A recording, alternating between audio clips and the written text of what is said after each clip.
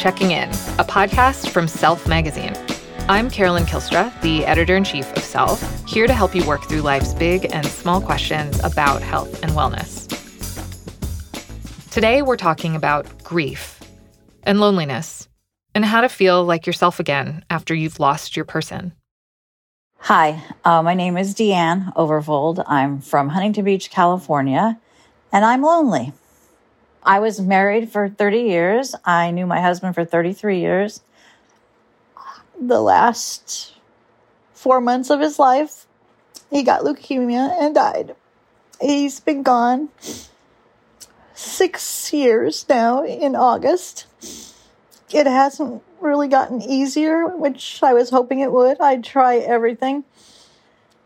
And the first year I signed up for college classes, got rid of a lot of stuff in my house. I've tried a little bit of online dating. Oh, Lord. I don't really know where to go to meet anybody, especially during the pandemic. That's a little difficult.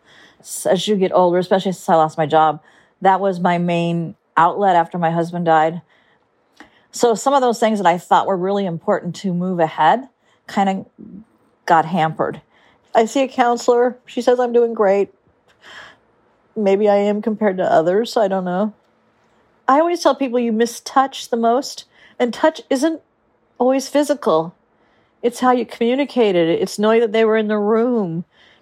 There's such a vast emptiness and void that you want to keep filling. You want to try to fill it. You keep working at it. It's difficult. When we were producing this episode, I kept going back and forth about whether this was a question about healing from grief or helping yourself feel less lonely. The truth is that it's a mix of both. So we're going to touch on both and really explore how they're intertwined and related. Some forms of grief can be very long-lasting and can require special treatment. But also, loneliness is an incredibly common part of grief and loss, and isn't necessarily indicative of a medical condition at all. So let's dig deeper. First, we're going to define some terms. Let's start with grief. Very simply, it's the reaction to a loss, to a meaningful loss. It's your body and mind, and kind of even larger than that, your spiritual response, your social response. It's the whole thing is grief, is what we call grief. This is Dr. Catherine Shear. She's an internist and psychiatrist who founded and directs the Center for Complicated Grief at Columbia University. She's been studying and treating people with grief for more than 30 years. And over that time, she's seen a lot of different people have very different experiences of grief. And she says all those experiences can be normal. We talk about grief as the form love takes when someone we love dies. And if you think about your love relationships or everybody's love relationship, no two are the same, right? There are some commonalities, but the commonalities are not so much in everyday life as they are in what we call the big picture, or 30,000 feet. So what we're dealing with is going to be a little bit different each time. Dr. Shear often deals with patients who are experiencing what she calls prolonged grief. This generally means all-consuming grief that's experienced for more than a year, but there are more tests to determine what is and isn't prolonged grief. It's a kind of form of grief that stays very strong and very pervasive for years and years after someone we love dies. And so grief doesn't ever totally go away or resolve, if you will, but it does evolve over time as we adapt to a world that's very changed after someone we love dies. It's not center stage anymore. We regain our ability to connect with other people and to engage in our lives in ways that can give us really satisfaction and joy in our lives again. This is one of the things that defines grief, actually, and makes it distinct from depression. When we're depressed, we actually have an impairment in our ability to experience positive feelings. And we really don't have that in grief. We sometimes feel survivor guilt, so we kind of don't want to experience positive feelings, but we actually can, and we usually do. There are exercises Dr. Shear suggests for maintaining a connection to pleasure. Simple, rewarding things that can be done each day. But that can feel a lot easier said than done, especially because of the loneliness that often accompanies grief. I will say that loneliness of all the things that people feel, I think it's one of the last to kind of recede. It's one of the hardest to deal with. When Deanne originally wrote to us, she said, "I am a partner." She told us that her husband was her everything. I asked Dr. Scheer, what happens when you lose someone so vital in your life? And Dr. Scheer said that losing anyone is hard, of course, but it can be particularly difficult to lose someone so important. To lose that person who you feel safe around, who makes you feel confident, who shares in your pleasures and your sadness.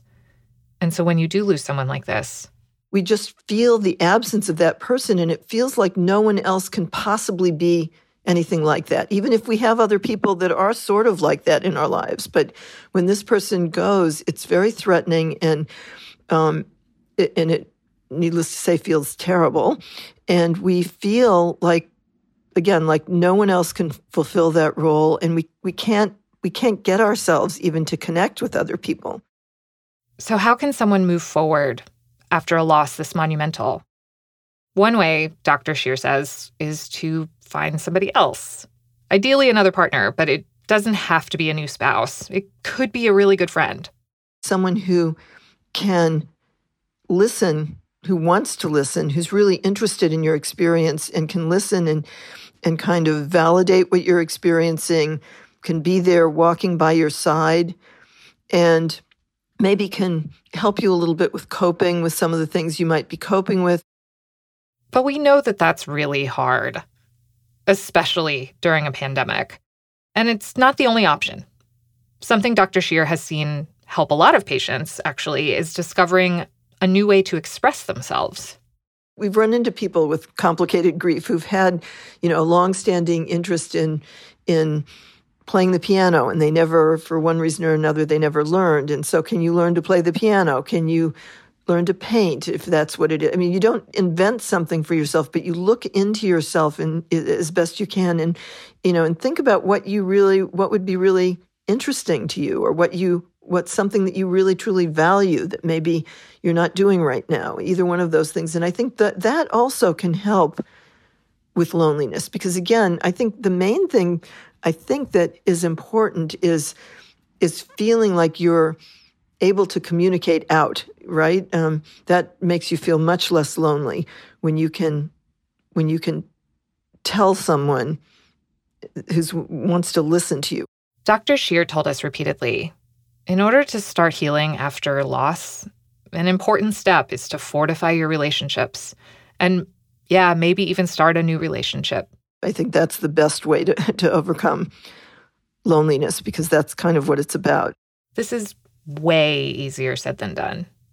And relationships of all kinds can go haywire after a loss. So after the break, we're going to talk to somebody who has seen that darkest, loneliest part of grief before. And we're going to get some advice on finding your way through.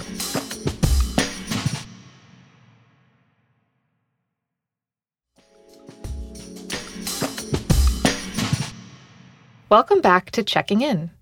So we wanted to talk to somebody who had a lot to say about relationships after a big loss, why it can be difficult to navigate them, and what moving on actually means in reality.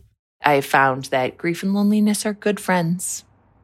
They're good friends. They go together quite nicely. Add a nice little isolation cocktail, shake it up, and you'll be pretty despondent. It's pretty bad.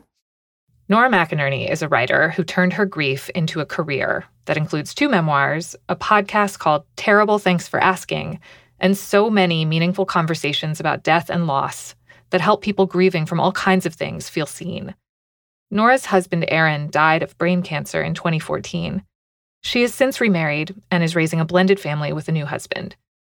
One of the things that we were excited to talk to her about was how to maintain relationships with friends and family while you're grieving. That's something that Deanne is having trouble with.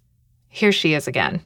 Unless you find someone else who's lost their loved one, people really don't relate well to grief or loss, and they don't want to because it's frightening. One thing that discouraged us a lot was at the funeral when everybody came to our home afterward and all were going to contact us again and stay in touch with us, and not one. I think if people just understood a little bit more about loss, and then a little bit more about how you should treat people on both sides regarding loss. Because I never expected anyone to come and do things for me, but I would have loved the company. Not every relationship will survive a loss. Not every friendship survives grief. It just doesn't. And for a long time, I was extremely, extremely angry. You could at any point in time find somebody who, I burned a bridge with after my husband died. But I would say they struck the first match. Am I still bitter? A little bit, but I do have some more compassion for them than I did at first. Nora says that she realized that everyone else was making assumptions about her grief and the kind of support that she wanted and needed based on what they would want if they were grieving. And this still happens, actually, with her close friends and family. It happened as recently as in November of 2020, on her husband's 6th death anniversary, as she calls it. The day comes, I get messages from people who follow me on Instagram. I get, notes from my colleagues who know I'm not working that day. I don't get a single message from my siblings or my mom. I wait. 5 o'clock rolls around, and any other year, and I have done this before at different days, different things, different sort of days of meaning to your loss. You feel that feeling like, oh my, does nobody else, am I the only person? Is this just over for everyone else? And it's such a betrayal. It's a different kind of wound. And I could feel myself going down that path. I could feel myself being like, wow, my siblings don't care about me. My mom doesn't care. More importantly, they don't care about Erin, and that kills me. It's totally understandable to feel this way and to make up stories about why these people are staying away. But Nora decided to confront them and to tell them what she needed. I fired up the group chat. I sent a text message and I said, I know you love me. I know you love me. It's Erin's 6th death anniversary. I didn't hear from any of you, and it hurts me to not hear from you. So here is what I need. I need you right now to open up your calendar, set a reminder, not just for November 25th, but also for, the week before. I just want to hear from you. And I want to hear that, that you're thinking of Erin, that you're thinking of me. I don't need just a reminder that he's dead. I never forget that. But I just want that. I want to know that he matters to somebody who just isn't me, isn't his mom, isn't his sister. I want it from you because I know you love me, but this is how I need to be loved because people literally don't know. And I waited. I didn't have to wait long. My brothers called me. My sister called me. My mother sent me a text. My brothers told me, oh, I wouldn't want that. So I didn't do it. Like, we were raised in the same house with the same parents. We share genetic material and we experience grief that differently.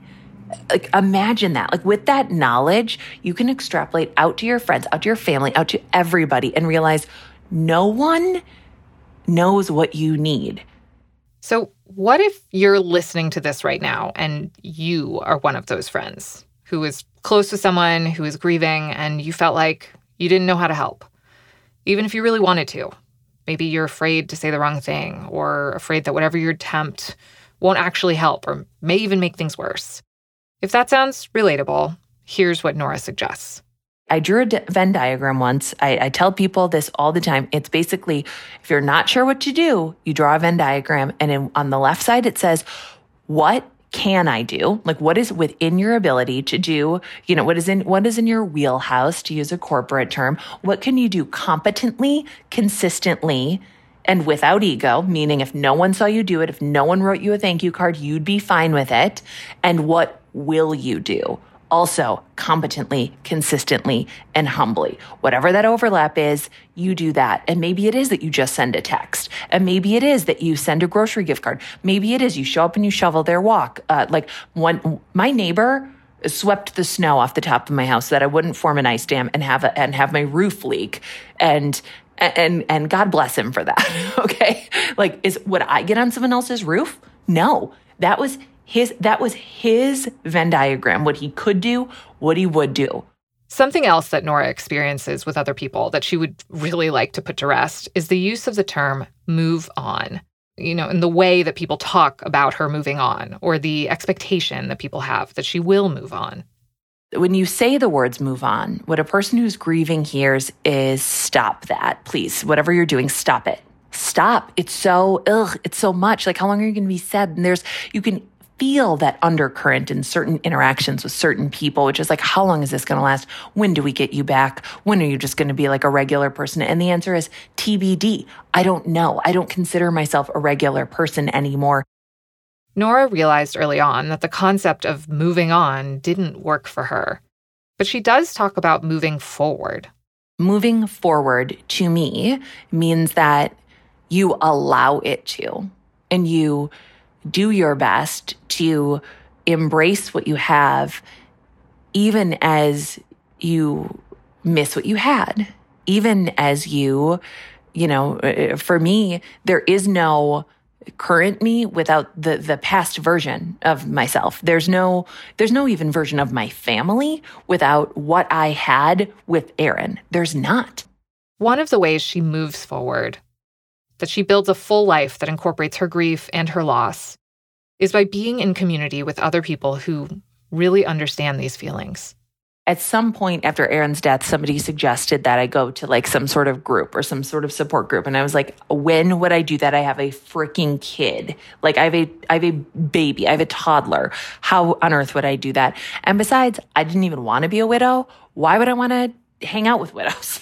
Like, I don't even want this. Why would I want to associate with it in any way? And I ended up meeting my co-founder, Mo Richardson, through the women who own the coffee shop that we both went to, who forced us to meet each other, forced us to be friends. And within the few hours that Mo and I spent together, I felt more safe and seen and comfortable and comforted than I had I did not know how long. I didn't know how long. And Mo and I lost our husbands in very different ways. And yet it was just the experience of recognition of yourself in another person is so valuable and so meaningful. Mo and Nora kept meeting up, and eventually they were thrown together with other widows, and they formed an official group called the Hot Young Widows Club. It began as an in-person meeting in Minneapolis and has since become an online space. We have people in there who have been widowed for many years, for decades in some cases. We have people who have been widowed for hours. Sometimes people show up in the club. They are brand new. They haven't even had a funeral yet. But something in them knows, like, I will need to be able to talk to people who have been here. Contrary to its name, the group includes people of all ages and genders. And you don't have to have been married to the person you lost. They just have to have been your person. One thing that's really great about the group is that it's a place where people can just talk about their people who they lost. They can talk about being lonely. And as we're hearing from Deanne too, that can be hard to do with people who aren't also grieving. But all that said, it shouldn't feel impossible to be supported by your loved ones, whether they're grieving or not. Ultimately, it all comes back to learning to ask for what you need. And the people who truly want to be there for us, the people who want to show up, who want to do their best, they cannot do that with bad information. They can't show up when they get the same response that you give the checkout person at the grocery store. I'm not advocating that we just all go out and spill our guts all over the street to every person we meet, but for the relationships that are important to you, the whole truth is important. It is vital. They need that. And I think that obviously all of our loneliness, all of our grief, all of our pain in different ways is bubbling up, is sort of brought to the surface by COVID, by this extreme amount of isolation and fear and uncertainty. And I think that it's almost as good a time as any to pick up the phone, not FaceTime. No one wants to look at their own face while they're talking. It's so unnatural. No. Go back to middle school. Call a friend on the phone. Lay on your bed. Stare at the ceiling. Play with your hair and talk to them. And if the only thing that you can say that is true is, I am lonely and I don't know what I need, but I don't have it, you have a start. So there you have it. There aren't any easy answers to this question, but we hope that there was something useful for Deanne here and for anyone else who might be going through what she is. If you enjoyed the show, make sure to rate and leave us a review and subscribe to the podcast. It helps new listeners find the show. You can find additional information and episode references in the show notes. Follow Self on Instagram at Self Magazine, and I'm at Carolyn Kilstra. On our audio team, supervising producer is Odelia Rubin, lead producer is Haley Fager, executive producer is Shara Morris, producer is Phoebe Unterman, associate producers are Andrea Betanzos and Kate Mishkin, and sound engineer is Scott Somerville. On the Self team, the editorial lead is Sarah Yalowitz, special projects director is Amy Eisinger, researchers are Amy Martrana-Winderl and Colleen de Belfond. The theme music is by Biscuit and Butter, courtesy of Blaze Unlimited, LLC. Special thanks to Julie Shen and Neon Hum Media. Thanks for listening. We're taking a break for the holidays. See you in a few weeks.